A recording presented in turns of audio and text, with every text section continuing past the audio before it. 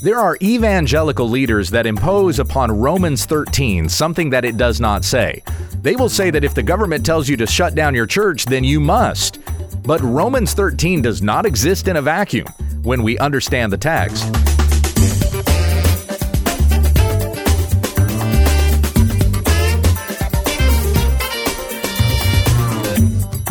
This is when we understand the text, studying God's Word to reach all the riches of full assurance in Christ. Thank you for subscribing, and if this has ministered to you, please let others know about our program.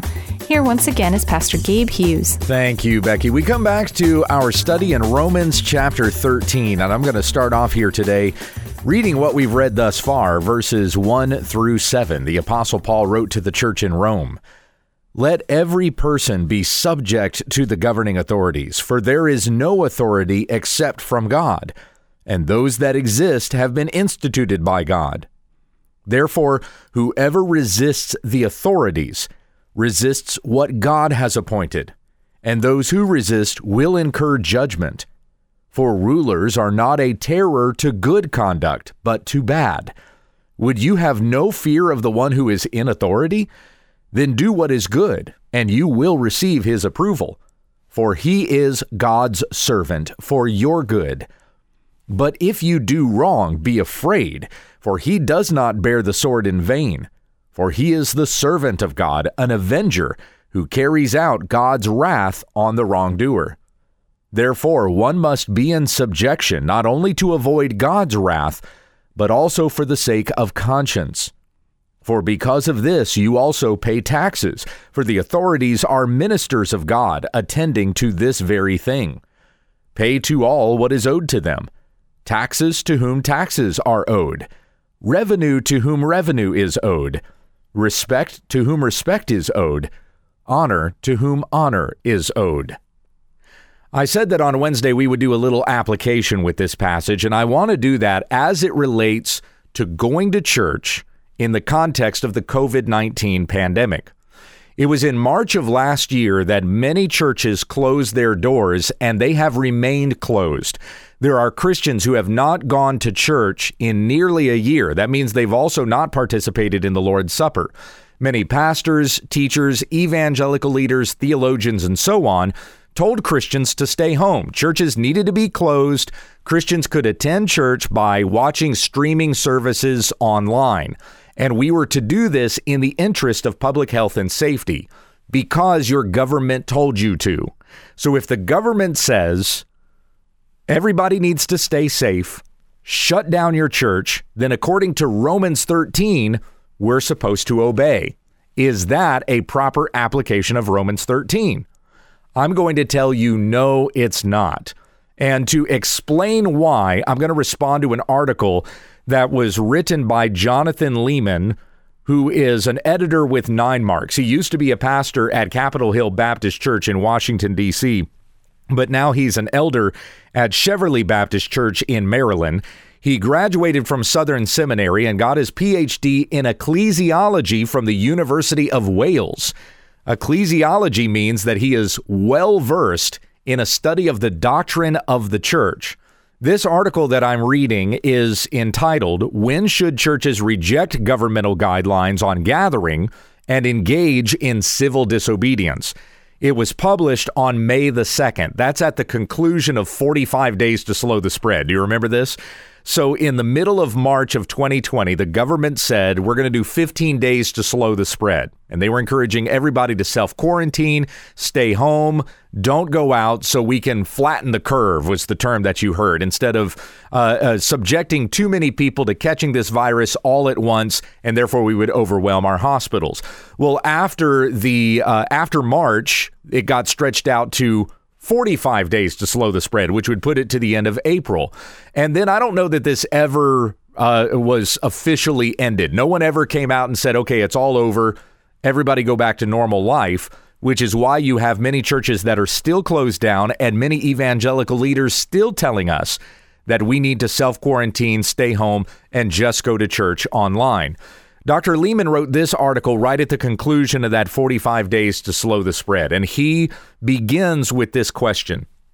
If the government continues to say that we cannot meet, When do we as churches engage in civil disobedience by gathering anyway? Well, I'm first going to respond to that from Dr. Leeman by saying that the government has never actually passed a law for us to disobey and therefore engage in civil disobedience. There have not been legislative bodies that have gathered together and passed laws that have said you cannot go to church or you have to wear a mask or otherwise. These are mandates that have been handed down from on high, and we're expected to go along with it. But there's not a law that exists somewhere that you can point to and say, here's what the law requires and here's what the penalty is going to be if you do not do it. So there cannot be a call to civil disobedience where there is not a law to disobey. It is astounding to me. On a personal level, it's astounding to me how many Christians and churches have just gone along with this. What does the scripture tell us in regards to our responsibilities as a church? Hebrews chapter 10, verses 23 through 25 says this: "Let us hold fast the confession of our hope without wavering, for he who promised is faithful. And let us consider how to stir up one another to love and good works, not neglecting to meet together, as is the habit of some, but encouraging one another, and all the more as you see the day drawing near." This is the passage we often turn to when it comes to finding a direct instruction to attend church. And notice where it says in verse 25, not neglecting to meet together, as has become the habit of some. Right after that, it doesn't therefore say, so go to church. What it says is, but encouraging one another, and all the more as you see the day drawing near. Because what's being implied in that is you cannot encourage one another unless you are with one another. The word church comes from the Greek word ekklesia, and it means an assembly or a gathering. So it is implied in the very name church that we are to be a physical assembly or a gathering of people. All throughout the New Testament, all of the instructions that we have given to the church, they are given to a gathered church, a body that is with one another, loving each other, and building one another up. Just go back to Romans 12. Just jump back one chapter and read through all of that again, and try to figure out how you can follow that without going to church. How can you keep those instructions there without physically being with your brothers and sisters in the Lord? It is very clear over the whole New Testament that God's desire for us is to be together. And it is a taste, it's a small picture of what heaven is going to look like forever when we are gathered around the throne of God and singing his praises for all eternity. We're practicing that now as we gather together for church. Many evangelical leaders have become false shepherds, leading the flock astray and telling them they need to listen to their government when the government says, shut down your church. Now, I'm not saying that we need to be reckless with this or throw caution to the wind, because COVID-19 is a serious disease. It's like a bad flu season, and we've never taken the precautions that we've taken recently in a bad flu season. But it is deadly. You've probably known people that have died of COVID. I have. And so there may be, in wisdom, some things that you need to do to protect one another as you gather for church. Or maybe you know that there are people in your body that have compromised immune systems, and it's not as easy for them to just up and leave their home and come to church and potentially catch a virus. And so you need to be accommodating of those things. You need to handle those issues wisely, not because your government told you to, but just in wisdom and good charity. The church should be open. Now, maybe somebody, wants to push back on that and say, well, the church isn't a building. Fine. Go to somebody's home, gather 50 or 60 of you together and be a church. But you need to follow what the Lord has established for the church. There needs to be elders. There need to be ordinances. There needs to be songs and hymns and spiritual songs, singing and making melody in your hearts to God. There are certain things that we are to follow as we gather as the church. Jonathan Leeman should know this because he has his PhD in ecclesiology. But the church should not be shutting out everybody It should have the doors open to anybody, and a person can assess on their own, according to their own conscience, whether or not to attend church that day. So this isn't a matter of going to church is not civil disobedience. It's obedience to God. It's in the voice of the apostles in Acts chapter 5. We must obey God rather than men. Let me continue on with Dr. Lehman's article. He says the following. Here's why it's a difficult topic from a biblical perspective. Both the government and our churches have a legitimate biblical claim on the territory of gatherings. You might call it jurisdictional overlap. I really don't understand what it is that he's saying here, to be honest with you. Both the government and our churches have a legitimate biblical claim on the territory of gatherings?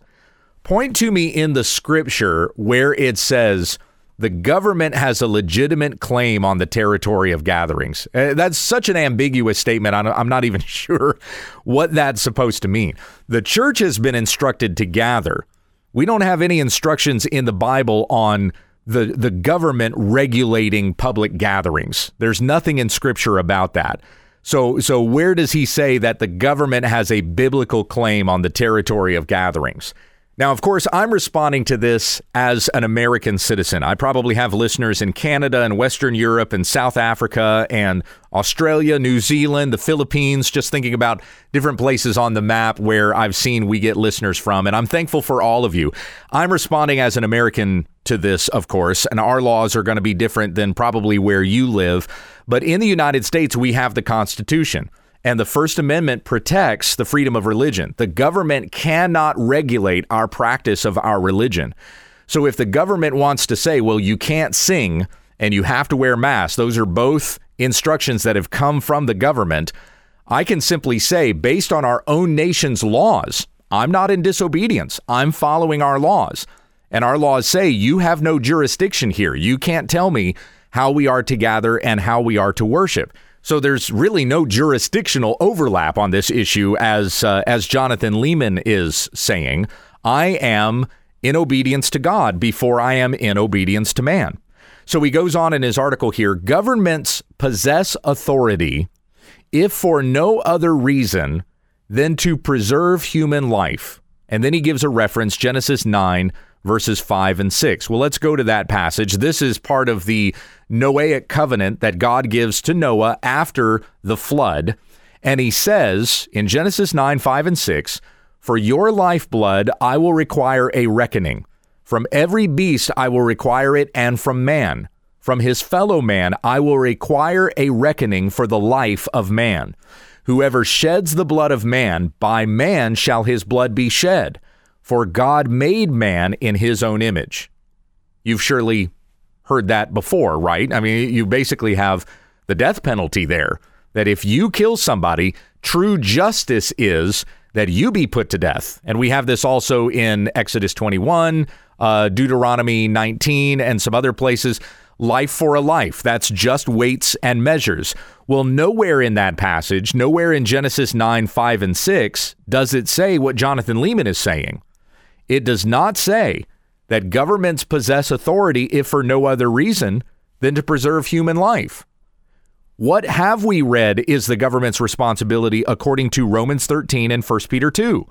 They are to promote that which is good, and they are to punish that which is evil.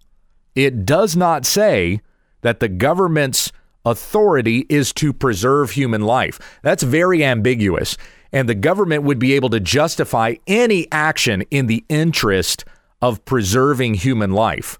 For example, let's say the government decides to tell you, well, hey, you know, there's global warming going on, climate change, and so to protect the environment and save lives, we're going to have to tell you to shut down your church because the energy that your church is using, we need in these other things to protect lives.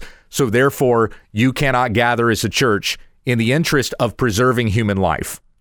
See, they can justify any action with that basis. And Jonathan Lehman's basically giving them permission that the scripture does not give the government.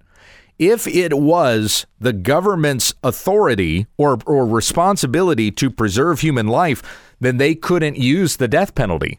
because the death penalty takes a life. But what have we read here in Romans 13?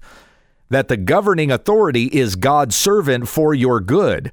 He is the servant of God, an avenger who carries out God's wrath on the wrongdoer. If a person does something that is deserving of death, well, according to Jonathan Leeman's definition, you would not be able to put that man to death. The governing authority couldn't do that because their first and foremost priority is to preserve human life. And practicing the death penalty does not preserve human life. You see what I'm saying? So what Jonathan Leeman says in his interpretation of Genesis 9, 5, and 6 is actually the opposite of what Genesis 9, 5, and 6 is saying.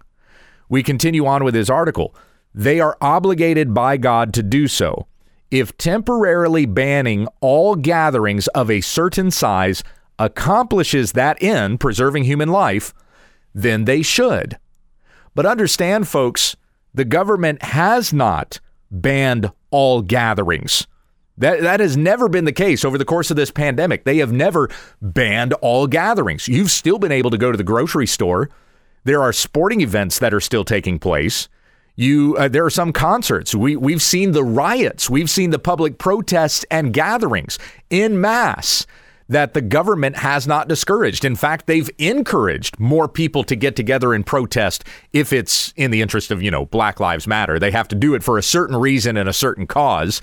But if you go down to an abortion clinic and you protest, you're probably going to get arrested. Anyway, so there has never been the banning of all gatherings. It has always been prejudiced. It's always been selective.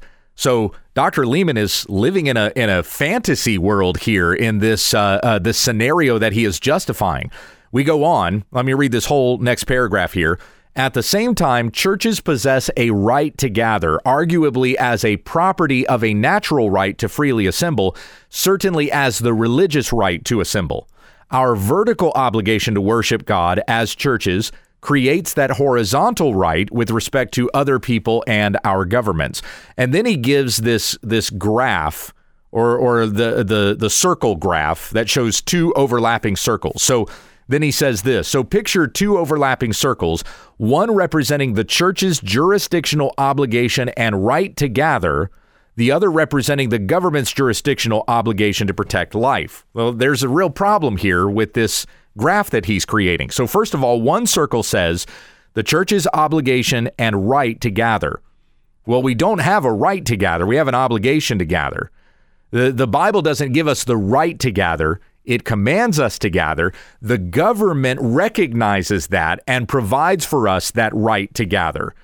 But we don't gather as a matter of rights. We gather as a matter of obligation in obedience to God. So you can simply say in that circle, the church has an obligation to gather. And then the other circle says the government has an obligation to protect life. Well, we've already established that's not what the Bible says the government's obligation is toward. So eliminate that circle. There is no overlap. And there in the middle of the two circles overlapping is where Jonathan Leeman points and says, this is our pandemical moment. He goes on and says, our pandemical moment places us smack dab in the middle of where these jurisdictions overlap. That, as I said, is what makes this moment difficult. No, he's made it difficult. And like I said, this is something that many evangelical leaders have imposed upon Christians, but it's not what the Bible says. Romans 13 is not some kind of blanket command that governors and leaders and kings and presidents, senators, representatives, so on and so forth, they do not have some sort of superiority that overrides what God has said in the rest of the Bible. Romans 13 does not exist in a vacuum. There's a context here. And remember that I said we have instructions in Romans 12 as to how we are to live as Christians. Then we have an instruction about being subject to the governing authorities, and this is in the context of what was just previously said. Beloved, never avenge yourselves, but leave it to the wrath of God. Vengeance is mine, I will repay, says the Lord. And then what does the Bible say about the governing authorities? He is an avenger of God, carrying out God's wrath on the wrongdoer. So don't take matters against your enemies into your own hands. God has established governing authorities to take care of those things.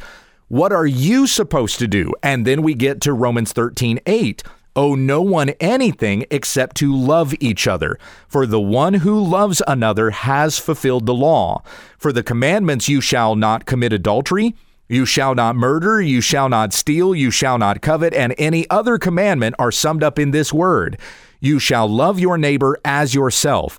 Love does no wrong to a neighbor, therefore love is the fulfilling of the law. Okay, so there's our context. It is not a passage saying, if the government tells you to shut down your church, you have to obey. That is being imposed upon this text. It is eisegesis. It is not what the scripture says. And understand here that Dr. Leeman is defending a decision that has been made by a government that murders the most vulnerable of us. The government has legalized and protects the mass murder of unborn children. 3,000 babies per day are murdered by abortion, nearly 1 million each year in the United States alone. That is not promoting good and punishing those who do evil.